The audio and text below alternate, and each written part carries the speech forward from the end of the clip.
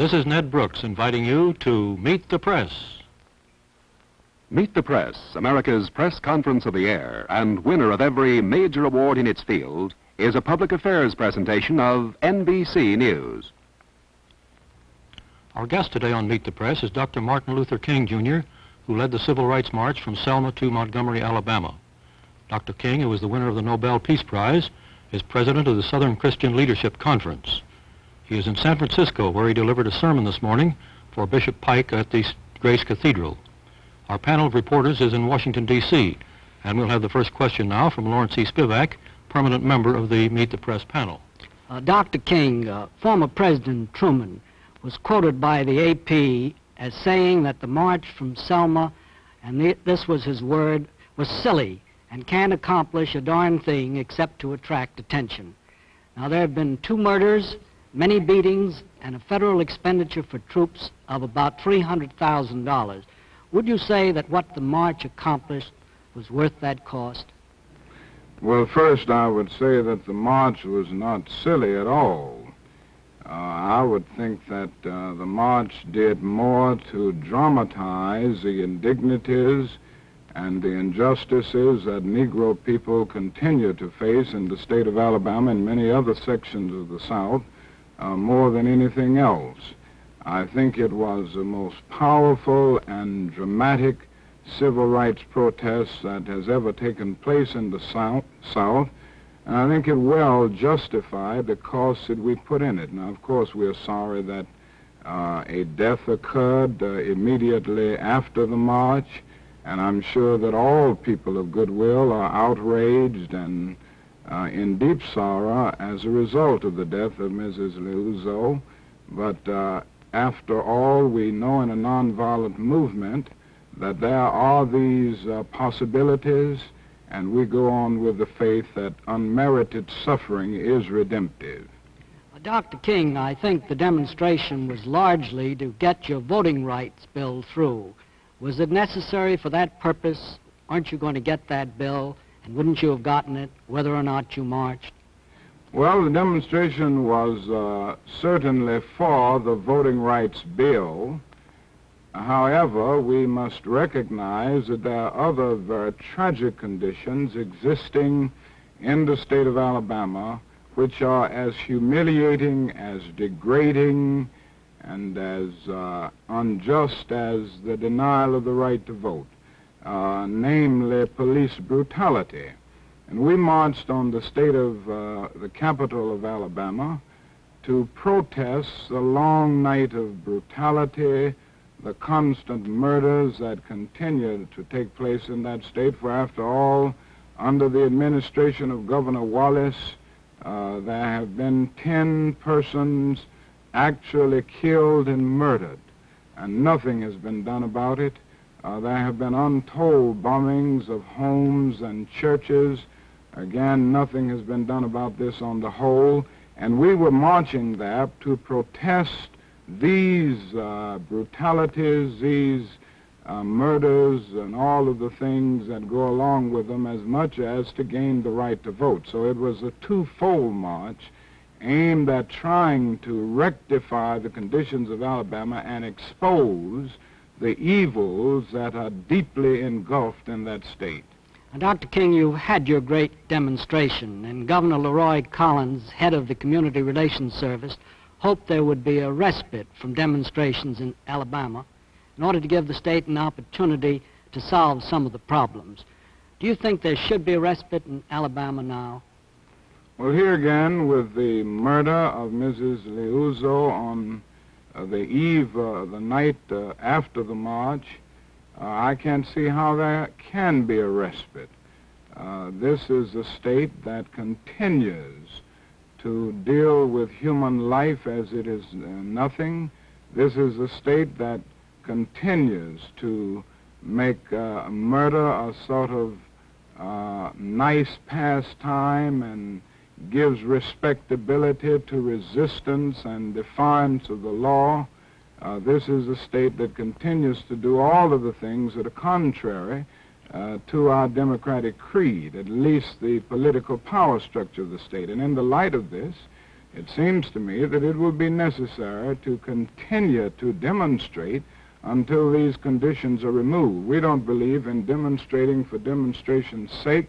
We don't have demonstration fever, but we do feel that as long as the conditions of injustice and man's inhumanity to man infiltrate that state, it will be necessary to demonstrate in order to bring these issues to the surface and lay them square before the conscience of the nation. Then, as I understand it, Dr. King, you see no end to demonstrations at the present, either in Alabama or in other sections of the country? No, I don't. I don't believe in the indiscriminate use of demonstrations, but I think as long as we have the problems with us, we're going to have demonstrations. And I think in the immediate, we must face the fact that Alabama has not come to terms with its conscience. Too many people of goodwill, and I do feel that there are many white people of goodwill and very decent white people in Alabama, but they have abdicated responsibility to the governor and to the sheriff clerks and to the Bull Connors, and for this reason, we feel that we have a moral obligation to keep these issues before the public, before the American conscience, before the mainstream of our nation, so that somebody will do something about it, and demonstrations have proved to be the best way to do this. Dr. King, would you list for us the barriers remaining which you believe must be destroyed before you and your followers will stop these demonstrations and give the South the chance to catch up? Yes, first, there must be an agreement on the part of the political power structure of the South to guarantee the unhampered right to vote. This must be done with zeal, and it must be done with good faith. And this means removing every obstacle, including the poll tax. Now, there are some states in the hardcore South and other sections of the South that still have the poll tax in state elections, and we feel that this must be removed. Secondly, we confront the problem of brutality from sheriffs and from other police forces, from other law enforcement agents, and we feel that before demonstrations can cease, something must be done to end this kind of unnecessary abuse of police power and what we see as outright police brutality. Third, I would like to say that if our demonstrations are to stop, there must be some equality in terms of grappling with the problem of poverty. We have a poverty bill which has been nobly initiated by the President of our nation and the Congress, but in the South, so often, Negroes are denied the opportunity to be a part of these programs. They are not denied the possibility, the opportunity to be a part of the administration of them. And we feel that if demonstrations are to stop, Negroes must be brought into the very central structure of the whole poverty program. And then along with that, I think that is a great necessity to get every local governmental agency to go on record for being in line with law and order. All of these things are necessary before we can call a halt to demonstration. We'll be back with Meet the Press and more questions for our guest, Dr. Martin Luther King, Jr. First, this message. Now back to Meet the Press. Please remember, questions of our panel do not necessarily reflect their own point of view. Here is your moderator, Ned Brooks. Resuming our interview, our guest today on Meet the Press is Dr. Martin Luther King, Jr., who is in San Francisco. On our panel of reporters in Washington, D.C., you have just met Lawrence Spivak. Our other reporters today are Tom Wickert of the New York Times, James J. Kilpatrick of the Richmond News Leader, and John Chancellor of NBC News. We'll continue the questions now with Mr. Wicker. Dr. King, you said a moment ago that Alabama was a state that gives respectability to the resistance and defiance of the law. And you listed an observance of the law by local agencies in the South as one of the cardinal aims that you were seeking. Yet on March the 9th, you led the second march on Montgomery, in violation of a federal injunction not to march. You said that order was unjust, and John Lewis, one of your colleagues, said that the Negroes had a constitutional right to march, injunction or no injunction. Now, was that in keeping with the spirit of nonviolence and the restraint that has always characterized your movement, and could you explain your reasoning in defying the court order that day?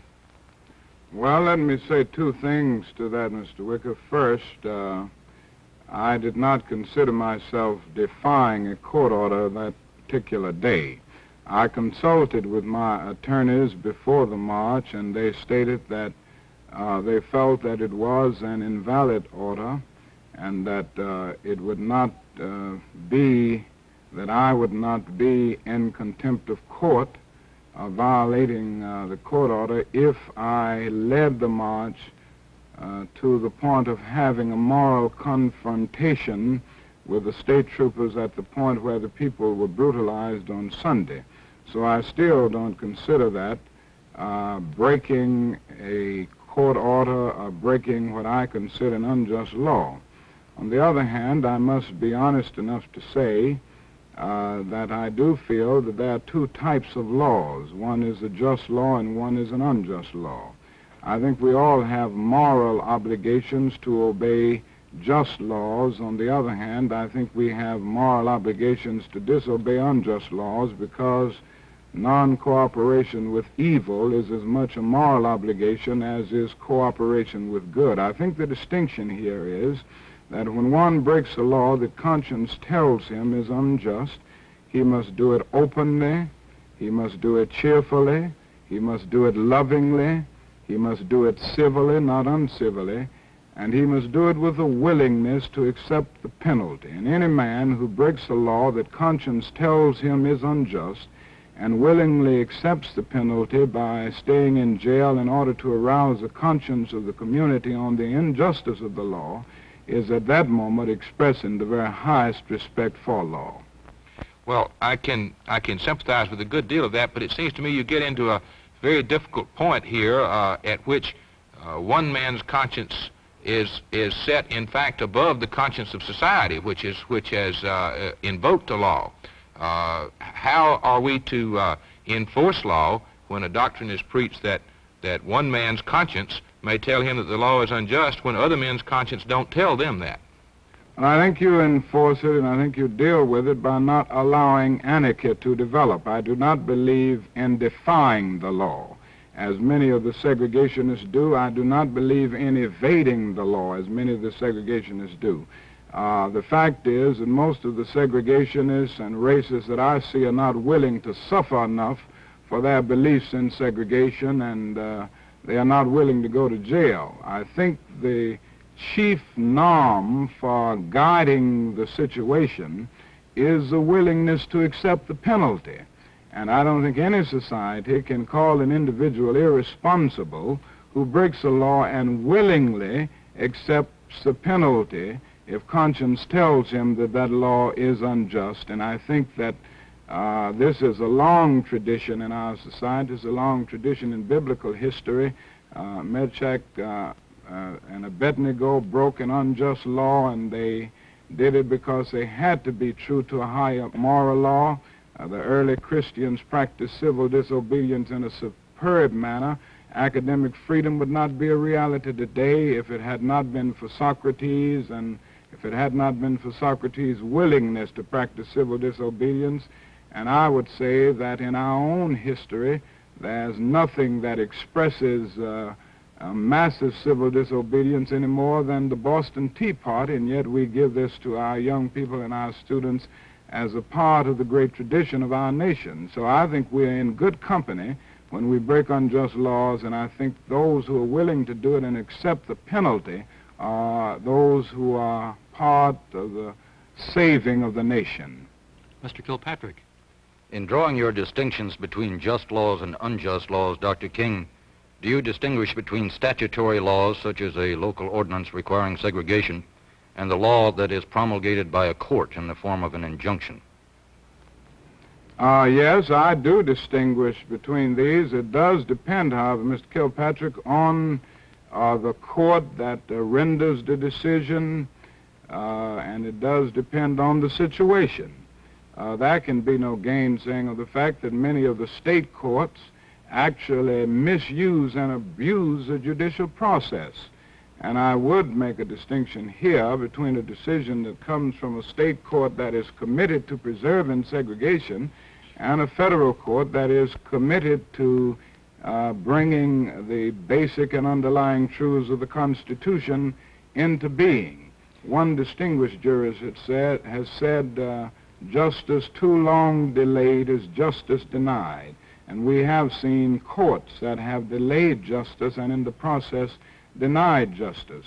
So I would make a distinction here, but I think that the situation is one that has to be taken under consideration. In your book, you described the opinion of the Supreme Court in the school segregation cases as just law, if you recall. Suppose the Supreme Court were to decide in some particular case against the interests of the demonstrators, as the court very nearly decided in January in the Cox case. Would you then regard such an opinion of the Supreme Court as unjust law to be disobeyed?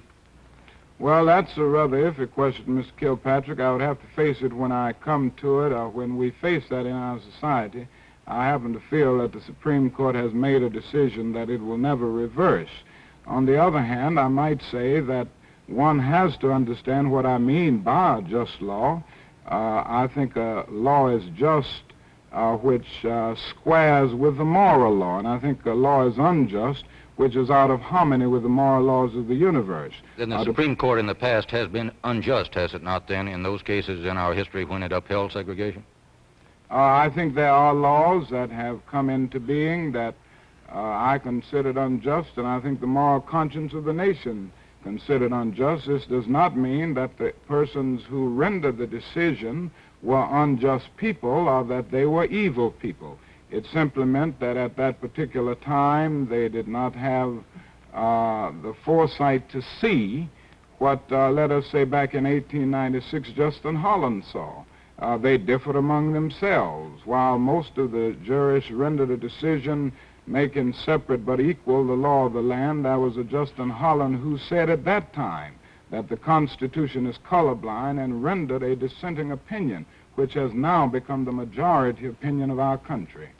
Dr. King, Dr. King, we have reports from Atlanta which indicate that you will recommend to the nation's labor unions a nationwide work stoppage to keep the plight of Alabama Negroes before the country. Now, can you give us some details on this plan?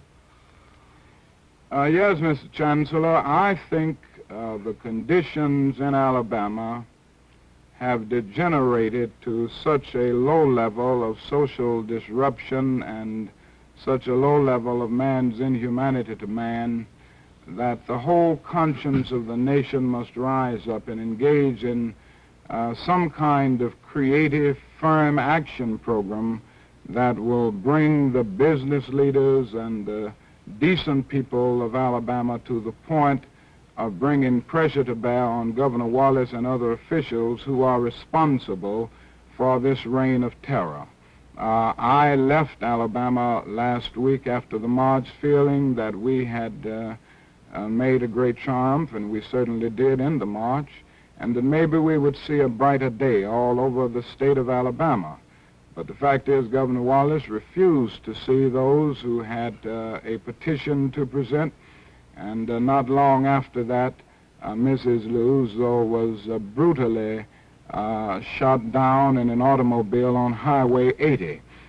This is just one other example of something that we've faced in the state of Alabama for a number of years. Consequently, I think that it is necessary for the nation to rise up and engage in a massive economic withdrawal program on the state of Alabama. To put it another way, I think the time has come for all people of goodwill to join in an economic boycott of Alabama products. So I'm, in a few days, planning to call on the trade unions to refuse to transport or use Alabama products. I hope to call on all Americans to refuse to buy Alabama products. And I hope to call on the Secretary of Treasury of the United States to withdraw all federal funds that it has on deposit in Alabama banks. And finally, I think it is necessary to call on all federal agencies in line with the 1964 Civil Rights Bill to withdraw support from a society that has refused to protect life and the right to vote. Mr. Spivak. Dr. King, the columnists Evans and Novak recently charged that the moderate Negro leaders, including you, have feared to point out the degree of communist infiltration in the civil rights movement. Have communists infiltrated the movement? I certainly don't think so, Mr. Spivak, and I would like to vigorously deny that. I have no evidence for such an accusation, and I might say that in our bylaws, certainly in SCLC and the NAACP and CORE and SNCC and the Urban League and all of the civil rights organizations, we make it clear that communists cannot be in official positions and cannot be in the membership. Beyond this, I think I could say that the philosophical undergirdings of our movement would make communism impossible and would have communists on alien territory. For our movement has been based and is still based on a philosophy of nonviolence. Dr. King, Yes? the AP reported the other day that a picture of you taken in 1957 at a Tennessee interracial school is being plastered all over Alabama billboards with the caption, "Martin Luther King at a Communist Training School." Will you tell us whether that was a communist training school and what you were doing there? Well, number one, I don't think it was a communist training school. In fact, I know it wasn't. The Highlander Folk School, which was referred to in that particular article, was a school that pioneered in bringing Negroes and whites together at a time when it was very unpopular to train them for leadership all over the South, and I think they did an able job in doing it. This school was supported by some of the great Americans such as Eleanor Roosevelt, Reinhold Niebuhr, Harry Golding, and many others that I could name. Secondly, the fact is that I never attended the school as far as training goes. I was there about 1 hour back in 1957 or 8. I went to deliver an address for the 25th anniversary of the Highlander Folk School. I got there about 15 minutes before I was to speak. I spoke about 45 minutes, and then I left immediately after my speech, and I think that's a pretty short period to get any training. Mr. Wicker. Dr. King, your movement has been distinguished for its nonviolent approach, but your people are under great pressures in many cases. How deeply do you fear the eruption of Negro violence in pursuit of Negro rights? I feel that we will continue to have a nonviolent movement, and we will continue to find the vast majority of Negroes committed to nonviolence, at least as the best tactical approach, and from a pragmatic point of view as the best strategy in dealing with the problem of racial injustice. Realism impels me to admit, however, that when there is justice and the pursuit of justice, violence disappears, and where there is injustice and frustration, the potentialities for violence are greater. And I would like to strongly stress the point that the more we can achieve victories through nonviolence, the more it will be possible to keep the nonviolent discipline at the center of the movement. But the more we find individuals facing conditions of frustration, conditions of disappointment and seething despair as a result of the slow pace of things and the failure to change conditions, the more it will be possible for the apostles of violence to interfere. I'm sorry, but I see that our time is up. Thank you very much, Dr. King, for being with us on Meet the Press. I'll be back with you in just a minute.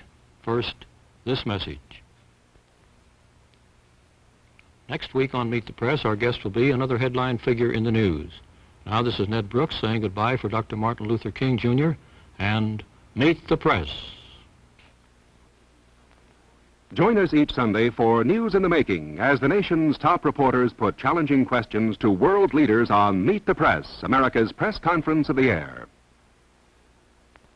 A hero's welcome is planned in New York City for Virgil Grissom and John Young. NBC News will cover this event beginning tomorrow at noon, 11 Central and 9 a.m. Pacific Time. Now stay tuned for Profiles in Courage as Tom Bosley stars as George W. Norris, the senator from Nebraska, next on NBC. This is Lee Dayton speaking. Meet the Press has been a public affairs presentation of NBC News and has come to you live from KRON-TV in San Francisco and Washington, D.C.